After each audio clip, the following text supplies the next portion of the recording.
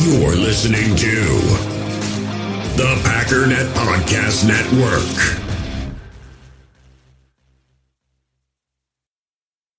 Third down, inches to go. DeVader, 17-14. Cowboys out in front. Starr begins the count. Takes the snap. He's got the quarterback.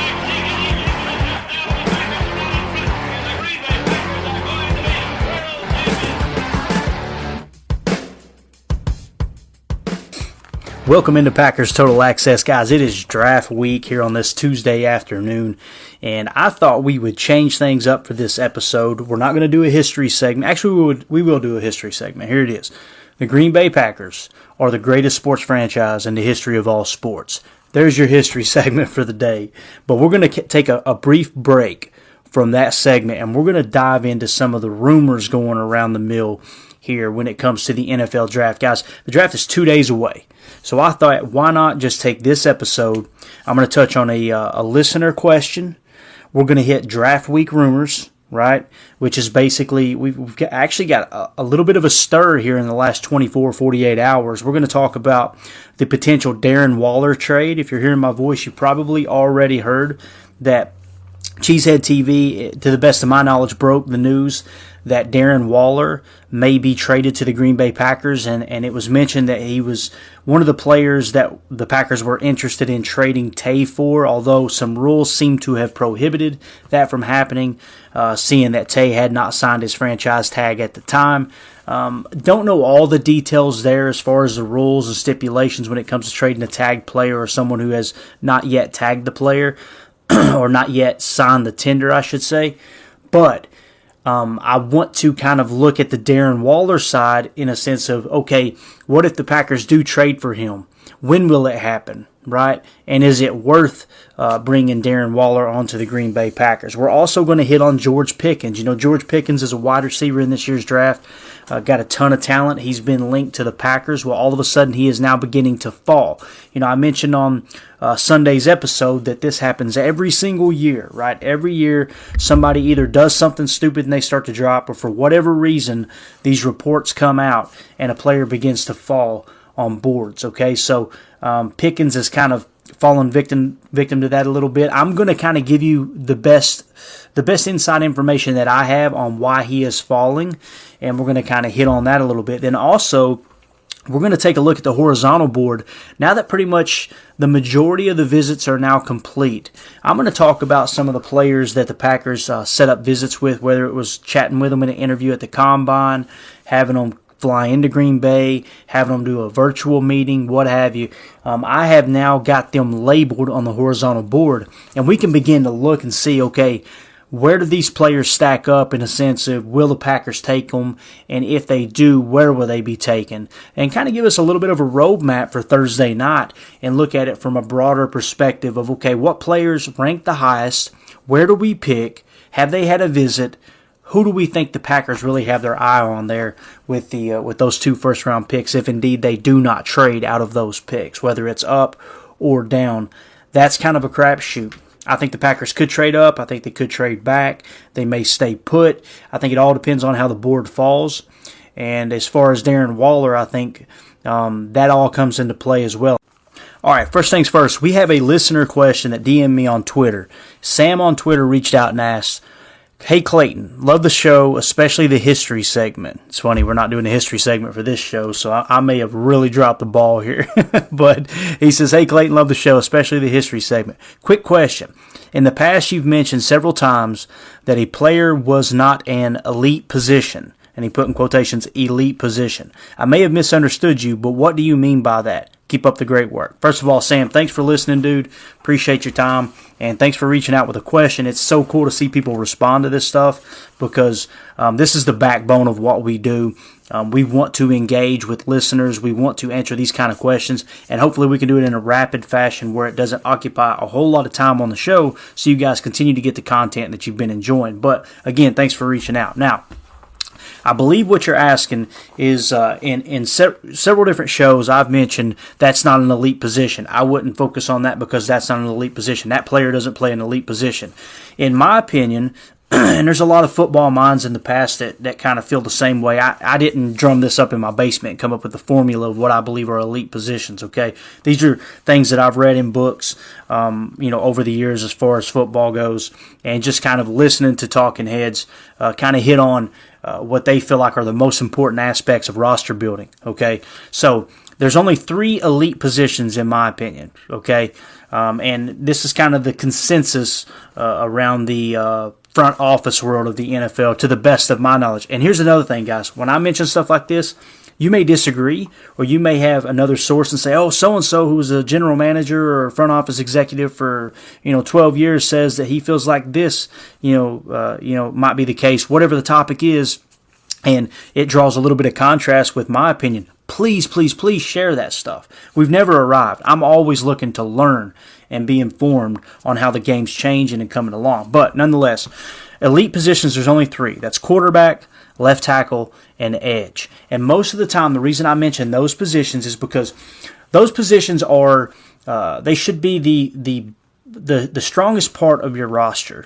It's no coincidence that when you look around the league at the best teams in the league, those positions are always strong, right? Let's take the LA Rams, for example. They just won the Super Bowl. Okay, they made it to the Super Bowl a couple years ago. They've always competed, right? And when you look at their team, what changed this year? What changed this past season that got them over the hump? They traded for Matthew Stafford. Lo and behold, boom, Super Bowl victory.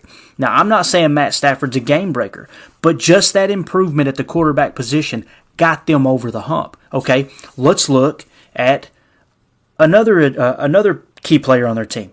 Let's look at the elite position. Quarterback Matt Stafford, right? Left tackle Whitworth, right? Whitworth just retired to the best of my knowledge. Solid left tackle. Just won Walter Payton Man of the Year, absolute leader on the team.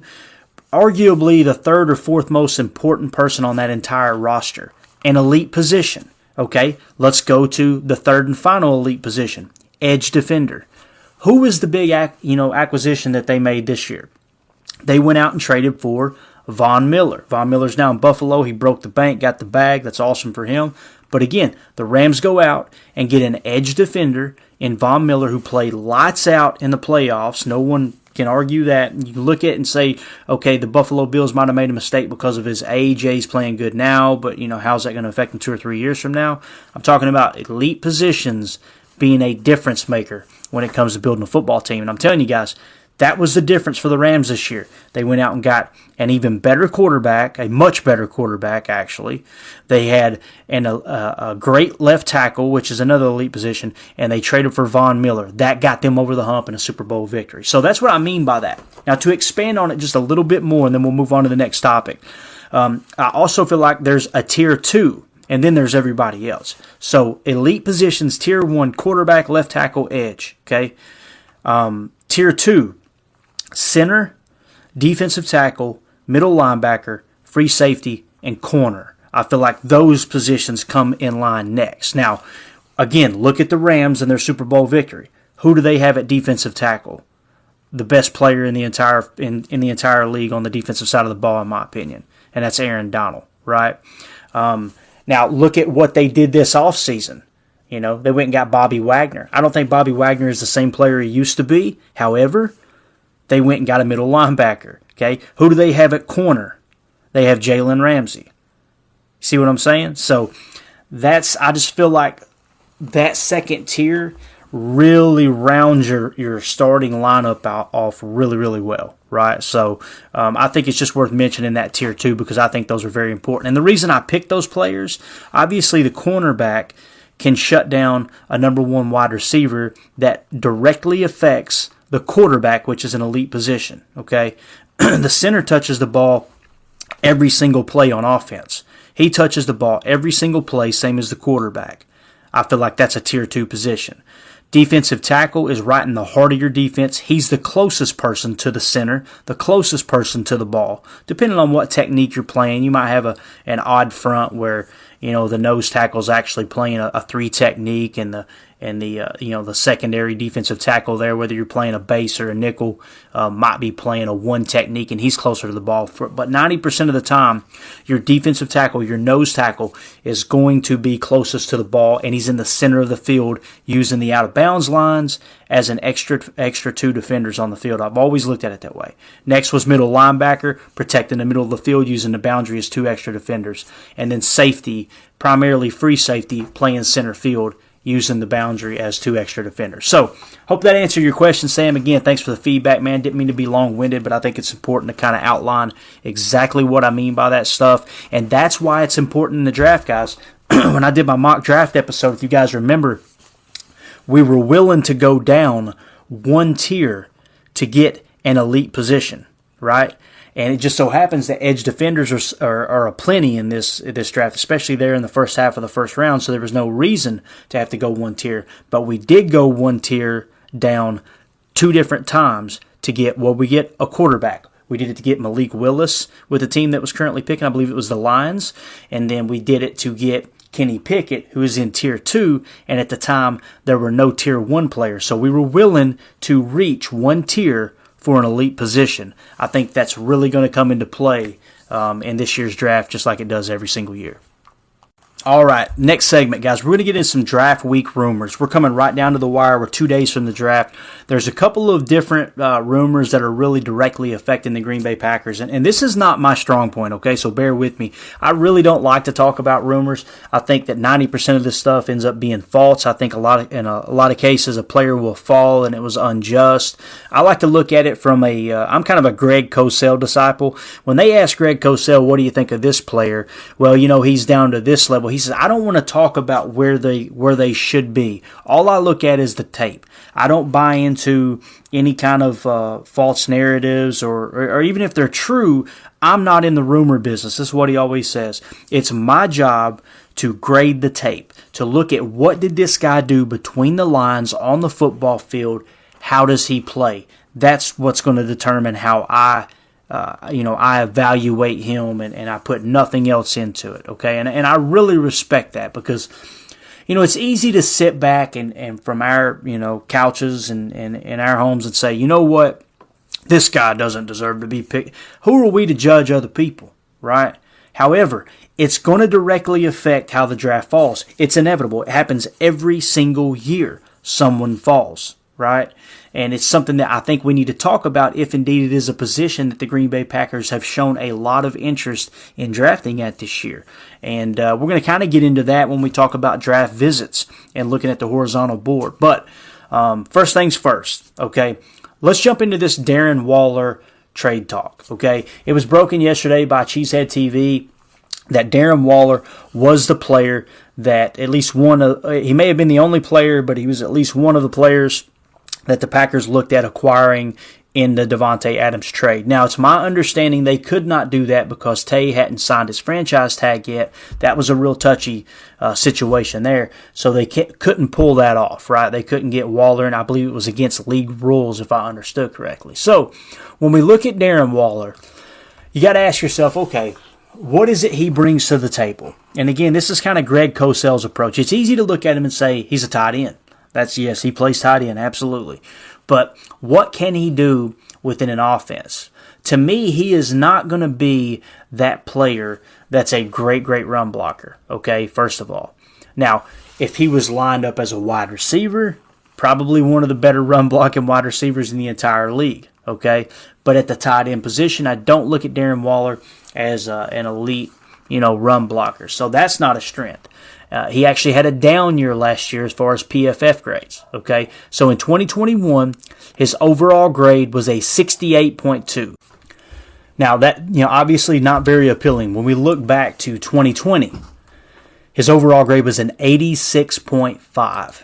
When we look back to 2019, an 83.2. So you're talking about a guy who's played at an elite level, borderline elite level, most of his career, okay? If you go to 2018, he was back down to a 70.4. So the progression was 70.4, 83.2, 86.5, and then last year stepped back to a 68.2. Now, I think it's worth noting that he was only targeted 90 times last year, and it's my understanding he was injured for a good portion of the year.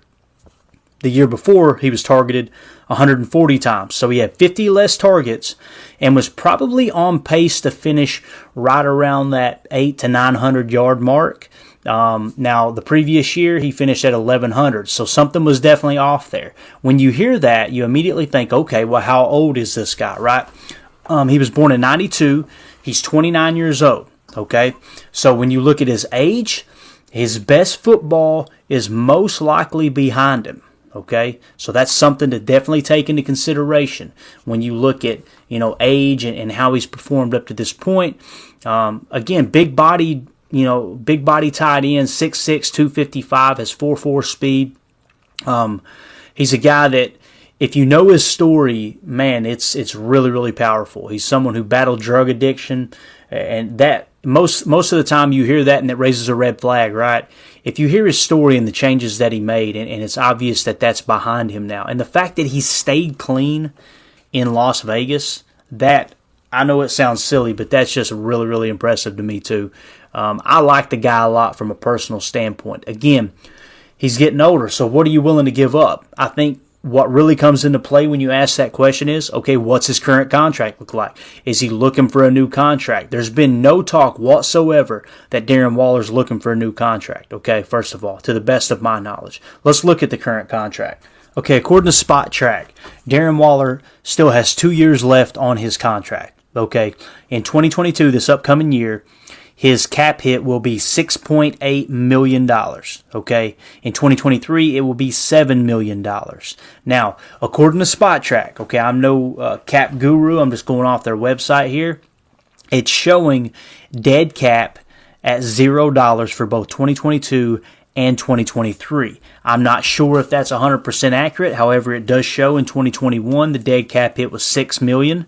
It shows the dead cap hit in 2020 as 7.2 and 3.3 in 2019. So, to the best of my knowledge, it's going to cost right at $7 million for the next 2 years, okay? $7 million per year for the next 2 years, and you can get out of it at any point with no penalty. That's according to Spot Track here, if I'm reading this correctly. With that being said, is Darren Waller worth $7 million?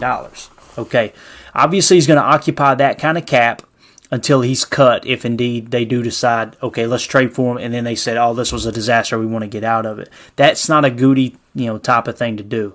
Do we have the cap space? Technically, yes.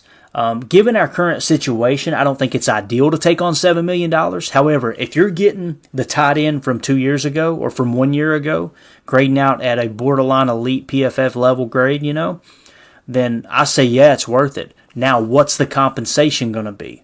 And when I say worth it, I mean it's worth it to bring that kind of a cap hit onto the Green Bay Packers with that kind of performance. Let's say he rebounds, he's completely healthy, and he falls right there in between. If he grades out, let's say at a 78, I think that's worth it. And the reason I say that is, again, what we started with. What does Darren Waller do good? He's a great receiving tight end. He can be lined up, and this is something that John Gruden did. He can be lined up at the boundary X. He can play out wide. This kind of gives us that receiver that we're looking for opposite Allen Lazard. Someone that you could bring into the game, and even though he's a tight end, defense will probably prep as if he's a wide receiver. And what I mean by that is if you bring in Allen Lazard and Randall Cobb and Darren Waller, they probably won't treat that like a 12 personnel.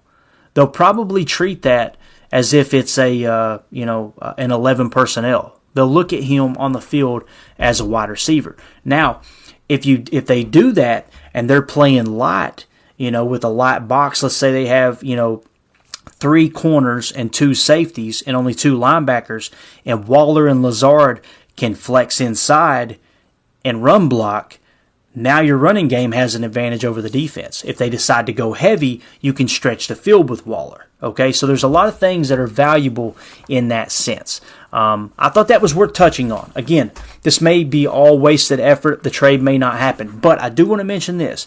If indeed it does happen, I think it's more likely to happen on draft night. And the reason I say that is, what if the Packers and the Raiders already have a deal worked out, and the Packers want to wait until draft night? Okay, no one else has showed interest in trading for Darren Waller as far as rumors go up to this point that I'm recording this podcast.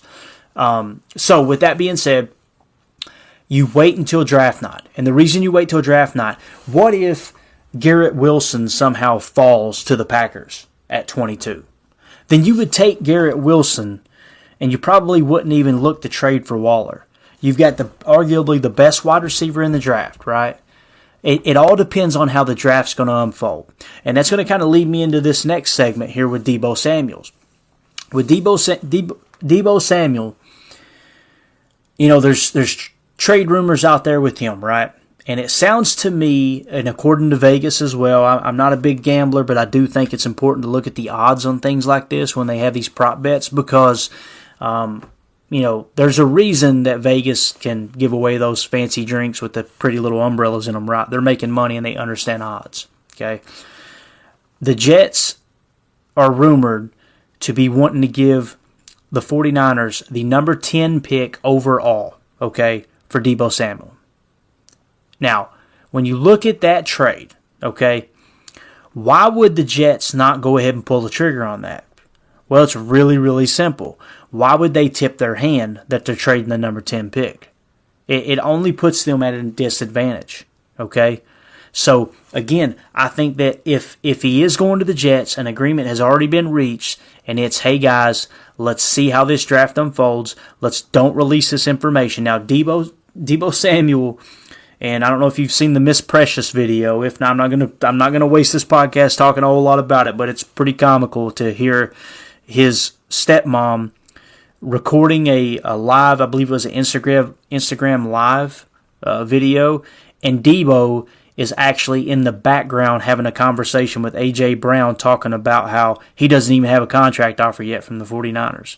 And literally, he even says out loud what they offered A.J. Brown in Tennessee. I bet Tennessee's just tickled to death. I bet A.J. Brown's tickled to death knowing that what he thought was a private conversation was literally broadcast live and now has reached millions of people because Deebo Samuel's stepmom, Miss Precious, decided to go live recording something else. And I don't understand people, man. I really don't. It's literally like people don't have two brain cells to rub together. It's unbelievable how I'm trying not to be mean, but how stupid people can be. Like you're broadcasting, you're airing all that out to everybody, and you don't even realize what you're doing. And it's another reason why personally I'm not interested in trading for Deebo Samuel. If he's upset with the 49ers that he doesn't want to run the ball more because he's getting banged up, that takes that avenue away from his value. Okay, that devalues him, in my opinion. He's still a great wide receiver, absolutely. But look at some of the baggage that comes with it. You know what I mean? Like, yeah, they say he's a hard-nosed player. He plays the game the right way. He was a team leader, a quote-unquote team leader. If he was a team leader, now all of a sudden he's just belling on his team. That's not leadership traits. I'm sorry. I don't think that the 49ers did anything to personally warrant him wanting out. As much as I enjoy watching the 49ers kind of, Waller and all this, right? I just don't see it. I don't know, man. I see that. I see the Instagram live video. And from what I understand, she's a music industry manager, and she's also helping manage Deebo Samuel. If your manager's making that, those type of decisions, not a good look. Just doesn't sound like there's a good core group of people around him, personally. So that's kind of how I look at that. But I think it's worth mentioning with Deebo Samuel that the Jets most likely will not pull off that trade until draft night because they want to see how the board falls and they don't want to tip their hand with what they're going to do with that number 10 pick as far as trading it. Who knows, maybe the best player on their board that they don't think they have a shot at number 10 falls that far, then they may pull the plug on that trade. But one thing is for certain, the trades that take place on draft night, whether it's including a player or just pick for pick, these deals have already been worked out, guys. They don't have time. This isn't the movie Draft Day as much as I actually enjoyed that movie with Kevin Costner. Trades don't take place that quick. in a phone call while you've only got 10 minutes to make your pick. The foundation for these trades are already in place, and it's just the final decisions being made on draft night. And I can only imagine the amount of time that's wasted amongst organizations having conversations and agreeing to trades, and then them not even going through because the board may have felt a little bit different when the draft does go live. So I thought it was worth mentioning because it kind of ties into the Darren Waller trade rumors. I feel like if it's going to happen, it's most likely going to happen on draft night, simply because the Packers want to kind of see what their options are with their picks before they pull that trigger, but there's probably already a deal in place. Now, as far as compensation, and I'll wrap this segment up, I'm willing to give up, I would not tell them this, but I'm willing to give up a second-round pick for Darren Waller. I don't think there's anybody in this draft that we can slam dunk 100% say with one of our second-round picks that they'll be able to perform and contribute at Darren Waller's level. Now, I would not tell them that. I would approach them with, hey, we'll give you a third-round pick. And when they counter, if they counter with, no, we want a first-rounder for him, how about we meet in the middle at a second? I would be happy with that. So that's the Darren Waller trade talk there. I thought it was worth touching on. Again, none of this may even matter, but it's draft week, baby, and this stuff gets talked about constantly. You're going to hear more and more of this. As we get closer to the draft, there's going to be more and more rumors coming out. 90% of them will be smoke screens, but still I think it's worth mentioning because if one or two of them are true, we're kind of informed on the front side to kind of know ahead of time, okay, this is how it may unfold. All right, carrying on our draft week rumor theme here for today's episode, we're going to jump into George Pickens. George Pickens, as you guys know, Greg Cosell, the guy I trust the most when it comes to breaking down prospects, he looked at the film and he absolutely loved George Pickens. But again, the emphasis, and the guy actually said, well, there's been some injury concerns, and he cut him off, and Greg was like, listen, I'm not talking about injuries. That's not my field of expertise. It's not my place to judge a player by how they've been hurt. I'll strictly look at the tape and say what they can and cannot do, and try to create some kind of value in that regard. But he's not in the business of dragging people down with reputation or injuries or anything like that. He strictly looks at the tape on the field. On the field, George Pickens is a beast, okay?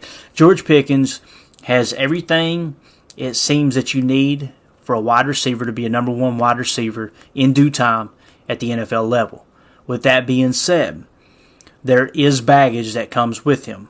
According to most recent reports, and this was as recent as 15 hours ago, okay? So what I'm going to do is I'm just going to talk about, I'm going to give you 3 examples here, and this comes from the patspulpit.com. I like to kind of keep my finger on the pulse around the league because you get good information from other sites, even though it's not a Packer website. I like to follow the New England Patriots because I love how their organization operates. Obviously, you can't argue with the success they had. Everybody said, it was just Tom Brady, it was just Tom Brady. Man, the stuff that Belichick had to deal with the year that Brady left, I think he had the most COVID opt-outs of any team in the entire league. And what did he do? He didn't panic. He stepped back. I think they ate a $15 million cap hit by just simply letting Brady do what he wanted to do and leave. I thought that was very respectful of them, both Robert Kraft and Bill Belichick, to say, you know what? He's earned the right to go where he wants. We're going to eat that. We're going to suck for a year, and we'll be back next year. And what did they do? The very next year, made a splash in free agency, completely rebounded, drafted their new franchise quarterback, who just so happened to grade out as the highest rookie quarterback, even though he was taken much further down in the first round than the other quarterbacks. I just respect everything about how that organization operates. Now, someone might be listening to go, yeah, but they cheat. Hey, if you ain't cheating, you ain't trying. I'm sorry. If you think that Bill Belichick's the only coach or leader of a coaching staff or organization to have his people at his facility and other facilities try to record practices, you might not want to dig too deep into the Green Bay Packers because they got accused of it as well. It's common knowledge that stuff happened all over the league. It just so happened that the team that was winning the most, they kind of got the light shined on them and proven to be an example or used as an example to kind of cut that down in the league. So with that being said, I respect that organization. This comes from a website that I kind of follow, and this is what we have with George Pickens. The reason George Pickens is falling is information's now beginning to come out, quote-unquote, big red flags. And I'm not going to bore you with the entire article. You can Google search it and find it yourself and look into it. But I just want to read 3 key points. This is what it says on the side. It says, 1 NFL scout and 2 wide receiver coaches shared their thoughts on Pickens. And while they praised his talent, they also raised some concerns. Now, I mention that because these aren't the only 3 reports, so don't just say all 3 guys just wanted to get their name. Well, first of all, they didn't mention their names, so it's not that. Either this website's completely lying about all the other reports, or there's some legitimacy to this. So, scout number 2 said, George Pickens, there's a lot of upside, but he can't get out of his own way. He's been enabled his whole life. So they're kind of painting this picture that this guy expects everybody to give him everything. He's not had to work for much, although I'm sure he's put in work to get to obviously you had to put in a certain level of work to get to where you're at, but he's an enabled human being, someone he's been enabled his whole life. He can't get out of his own way is what the scout's saying. Wide receiver coach 3 said, Pickens, you love his game. Remember what Greg Cosell said, right? The tape was phenomenal. You love his game, but there's some issues. Do you want to work with him? ? He's a top 6 talent-wise, but it's impossible not to add the other things. He has the size. He has really good range. He positions his body on deep throws. He consistently beats press coverage. He has good start-stops with some AI, and in parentheses they put Allen Iverson, crossover in his game. As they're describing this, it kind of makes me think of Greg Jennings, to be honest with you. You know, the way Greg Jennings was so shifty, and he had that good crossover move he could make there after the slant. He also had really good body positioning. You've seen that in the Super Bowl. I don't know why, but that just kind of triggered to me that Greg Pickens, the scouting report kind of makes me think of Greg Jennings. It says he constantly beats press coverage. He has good start-stops with some AI, Allen Iverson crossover in his game. A lot of stuff in Todd Monken's system translates to the NFL, but I wouldn't touch him. Think about what that wide receiver coach just said. He literally laid out a Hall of Fame resume as far as what you're wanting in a wide receiver, right? But at the very end, he says, but I wouldn't touch him. Just saying. I think it's worth mentioning. Wide receiver coach 5 on Pickens. This is the last one. On tape, he's probably a top 5 wide receiver. Matches completely up with what the other guy said. But there's so many red flags, and they're big red flags. He's got a lot of growing up to do. Kind of goes back to the first comment, the first scout about being enabled his whole life, right? He's got a lot of growing up to do. If he goes to the right place with a room full of veterans that help him go the right way, I think he'll have a chance. That just doesn't sound like a first-round pick to me, guys. It doesn't. Now, let's look at the board. On the board, I've got Pickens sitting in the number 40 spot. He graded out at a 44, okay? I think he's technically 45th on my board. But when you hear me say in the 40 spot, that means there's multiple players that tied with him on that level. He's worthy of the 40th pick, in my opinion, okay? So I have him graded outside of the first round. Some people have him creeping up into the first round. He's sinking on boards now. And it sounds like as people have dug and gotten personal information on him, this has been the consensus across the board. Now, you got to kind of take that with a grain of salt if you have other people vouching for him. I just haven't seen anyone else vouching for him. I haven't seen people stepping up and saying, oh, no, these are all false reports. It's kind of like Baker Mayfield in Cleveland. I love Baker Mayfield. I love watching him just play scrappy, and the way he played at Oklahoma, and that little bit of attitude, and players, kind of they kind of gravitate towards that in the locker room, especially at the college level. And that seemed to be how it was his first couple of years. And he performed off the charts. A lot of people are forgetting that 2 years ago he was an elite quarterback. I mean, this guy was playing lights out, okay? And then last year he takes a step back. I think it was mostly due to the injury. But then you start to see the grumblings coming out of the locker room that he's not a team player, he's not a leader. You see him on the sidelines. It really, the body language looks like he's blaming everyone else. It really, really does. And it bothers me because I'm a big Baker Mayfield fan. So at the end of the day, now he's wanting to be traded out of there. Obviously, they went and got Deshaun Watson. And then you look at everything he said. He goes on a podcast, I think a music podcast. For whatever reason, he felt like he needed to be involved in that. He goes on there and talks about, well, I've had multiple offensive coordinators. Yeah, anybody that's got two brain cells to rub together understands you've had a crappy situation with coaches changing, and you come in, you got who was it, Hugh as your first head coach. Then you've got to deal with two new offensive coordinators. Then you got Stefanski coming in and all this. Yeah, we get that, Baker, but shut up. Nothing good comes out of you blaming everybody else. Like, that does nothing to help you. It just amazes me. It's like Miss Precious.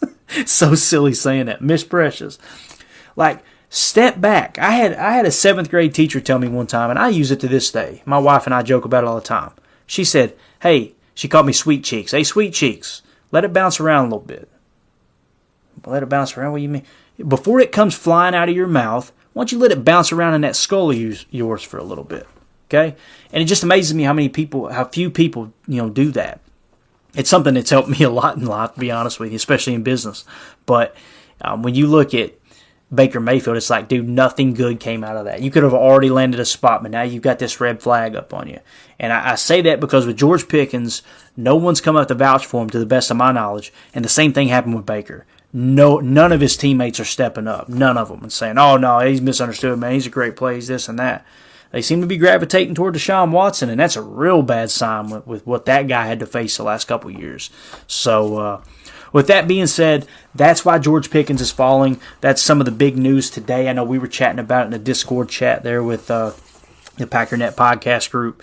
And that, to the best of my knowledge, that's why he's dropping, is everything's kind of catching up with him. One or two things are going to happen. I think either somebody's going to draft him high, it's going to feed into that ego even more, and he's probably going to end up being out of the league in a few years. Or he gets a little bit of humble pie, drops in the draft, get like this guy said, if you land in a room full of veterans, then maybe they can help him go the right way. Maybe that happens, and he lands in a spot where he can come out kind of, revitalize his reputation, I guess you could say, and come out a little bit better on the other side and be a great player. One thing's for sure, everyone agrees here that he has the talent to play at the next level. Unfortunately, everybody also agrees that he's too immature to play at the next level. All right, guys, for our final segment here on the show, I thought this would be really, really important to cover. Again, we're 2 days away from the draft. Most of the draft visits have been reported to the best of my knowledge. So what I thought we would do is do one final run through on the horizontal board. And hopefully you can hear me okay. I'm swiveled around here where I can see the horizontal board. And I want to list off the players and what spot they sit in that the Packers either met with at the Combine and interviewed, had them up for a visit in Green Bay, maybe they have done a virtual visit with them, in some sense or another, they made the list that the Packers showed interest in them and interviewed them personally. Okay, so let's just go right down the line here. The top player on the entire board, as far as where they grade out, that the Packers met with, and this actually happened at the Combine. I'm not going to give all the details of every visit, but I just know this one stood out to me big time because they didn't fly him up to Green Bay. I think that's important. It's important to mention. But quarterback Malik Willis, the Packers spent time with at the Combine. Okay, he grades out in the 19 spot at a 17.5 on my horizontal board. Lower the number, the better. There, worthy of the 19th pick. But again, guys, remember what I said about elite positions. That's why I feel like he's worthy of being, someone reaching one tier down and trading for him, or drafting him. That's why I had the Lions actually take him with the number 2 pick. I couldn't honestly say I think that's what's going to happen, but if I were the Lions building a team and this is how their board sits exactly like mine, that's the pick I would have made. But anyway, number 1, visit with the Green Bay Packers or meeting, whatever you want to say. I'm just going to say visit for time's sake. Quarterback Malik Willis in the number 19 spot. Number 2 on the list is Linderbaum. Interior offensive lineman, center, whatever you want to call him. He grades out of a 17.5. He sits in the number 20 spot on my horizontal board. The Packers met with him. And the number 3 spot, we've got Chris Olave, wide receiver. He sits in the number 22 slot, and he grades out of the 19.5. Up next, we've got defensive lineman Wyatt out of Georgia.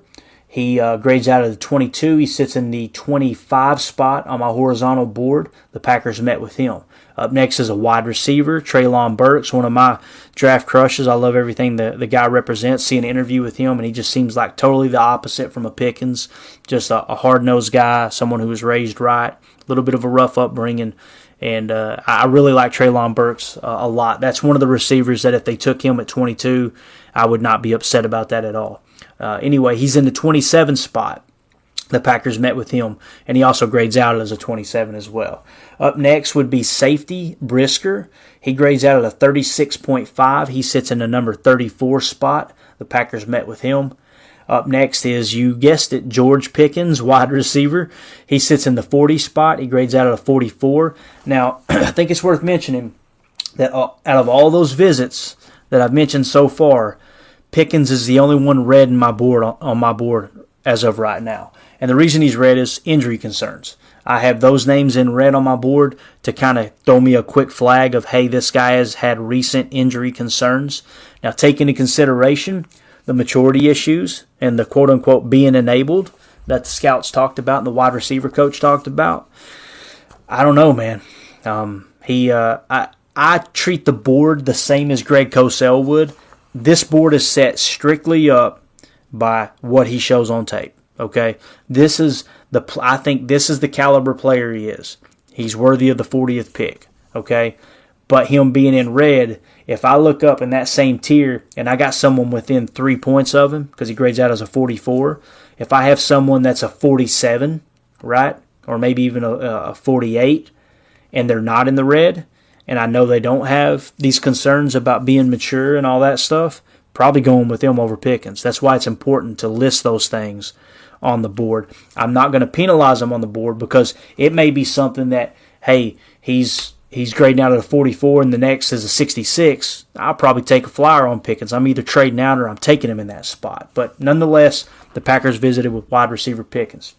Up next is edge defender Jackson out of USC. I think it's Drake Jackson is his name. He grades out at a 45.5. He sits in the 42 spot. That's a good example. If we come to pick, let's say it's the 53rd pick, and these are the two best players on the board. Pickens grades out at a 44. Jackson grades out at a 45.5. I'm taking Jackson's over Pickens because Pickens has a red flag with injuries, has a red flag off the field as well. Jackson has no red flags whatsoever on my board. So that's a good example there of two players just to kind of draw a little comparison that are close to each other on the board. Up next, you got to go down to the number 53 slot. He grades out at a 60, and that is Christian Watson, wide receiver. The Packers met with him. Up next is one of my favorite players in this draft, offensive lineman Kennard out of Kentucky. You guys know I'm biased with my Kentucky Wildcats. He sits in the 55 spot. He grades out at a 61. Up next is defensive lineman Winfrey. He grades out at a 62.5. He sits in the 57 spot. Up next is offensive tackle Lucas. He grades out as a 67. He sits in the number 60 spot. Let's go down another tier to the next player is Salyer. He's an interior offensive lineman. He grades out at a 74. He sits in the 65 spot. Up next is Godecki, another interior offensive lineman. He sits in the 75 spot. He grades out as an 86. Up next is Dulcich. He's a tight end that I want to mention that Greg Cosell spoke very, very highly of, someone you can flex out wide. Dulcich at tight end grades out at a 96. He sits in he sits in the 80. Looks like the 82 spot. My board's about mangled down here at the bottom. Up next, we got halfback Spiller. He grades out at a 100. Next, we've got left tackle Walker. Grades out as a 100.5. Then we've got interior offensive lineman Ingram at 104. Then we have edge defender Sam Williams at 110.5. And then we have Alex Wright at 165.5 there toward the bottom.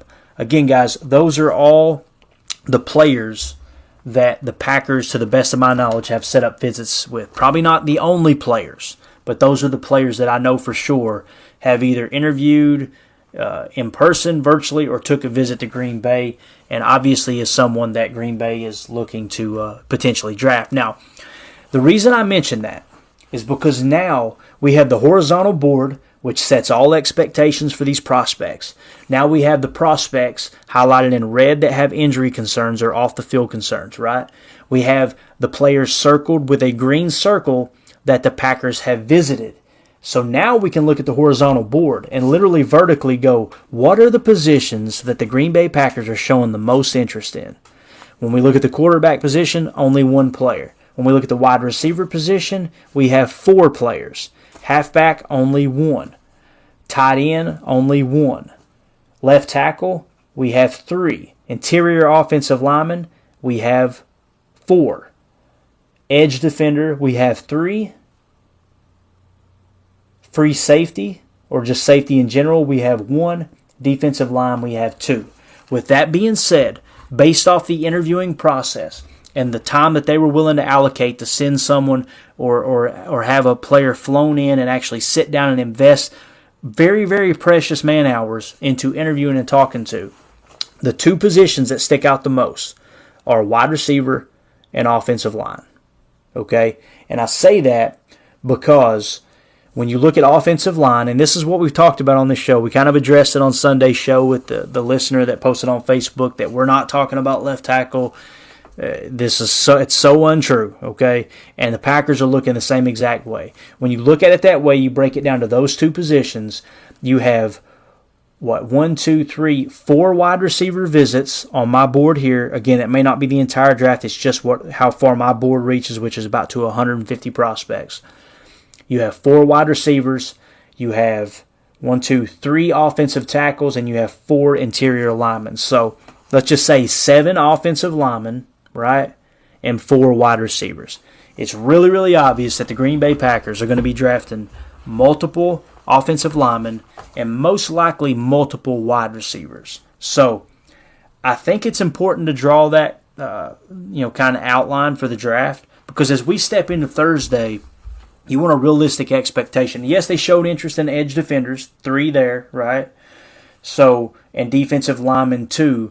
My guess is, depending on how the board falls, okay, they're most likely going to take multiple, probably at least 2 offensive linemen, 1 to 2 wide receivers, 1 to 2 edge rushers, and probably a defensive lineman, a safety, and maybe a halfback. That's kind of how I see it. Probably a tight end as well, if the board falls just right. And I'll be honest with you, man. I've got Trey McBride rated 3 tiers higher than the next tight end. He's hands down, in my opinion, the best tight end in this draft. He sits in the 52 spot. The Packers pick 53rd. I'm just saying. Let's say they trade for Darren Waller, and you line him up more as a wide receiver than you do a tight end to play that boundary position, right? You now stabilize that. You now have Allen Lazard, Darren Waller, Sammy Watkins to play outside. On the inside, you've got Randall Cobb, Amari Rodgers, and you kind of put yourself in a position that you could draft a slot receiver if you wanted to. A lot of people are hearing that and going, no, we don't want no more slots. We don't want no more slots.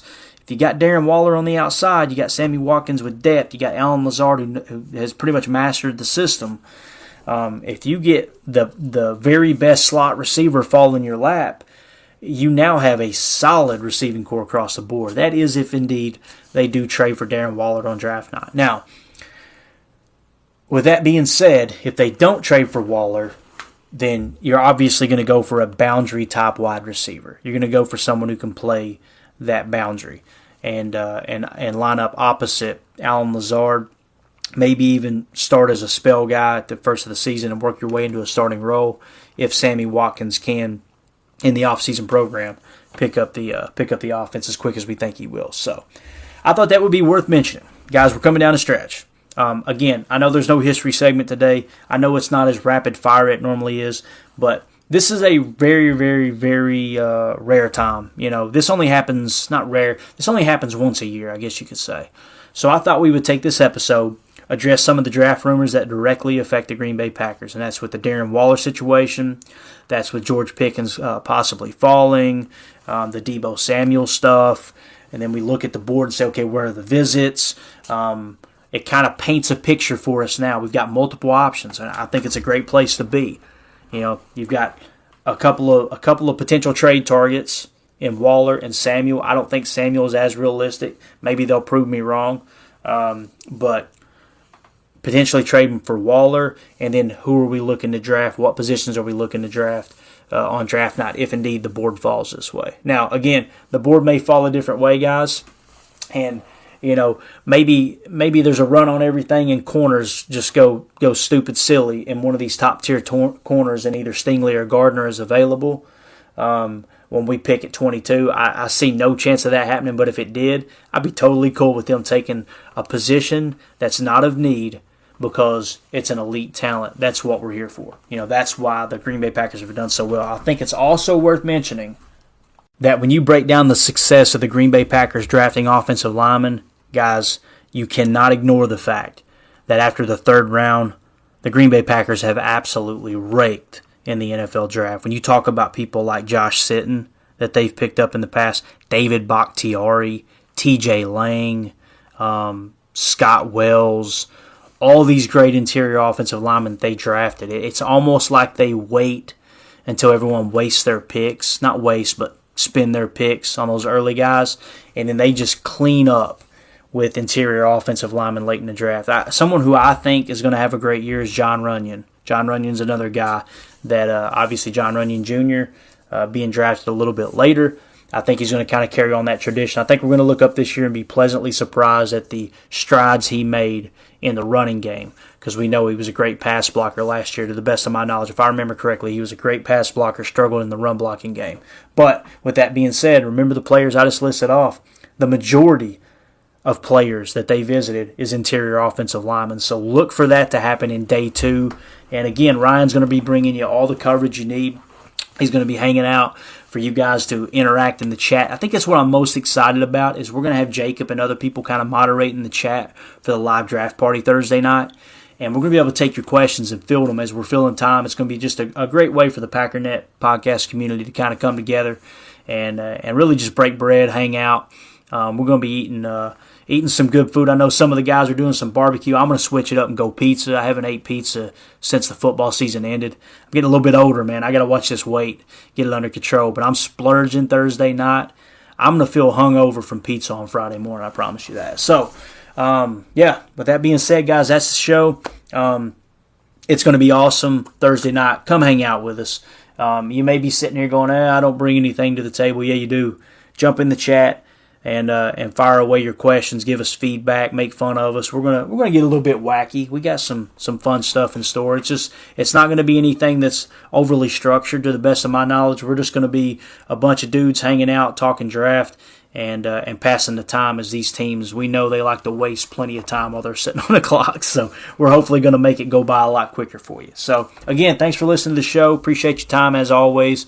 You could be anywhere in the world right now listening to something else, and you're choosing to listen to us, and we don't take that lightly. So as always, let's go out and be the change that we want to see in the world, and go Pack go. It's draft week, baby. Third down, inches to go. DeVader, 17 to 14. Cowboys out in front. Starr begins the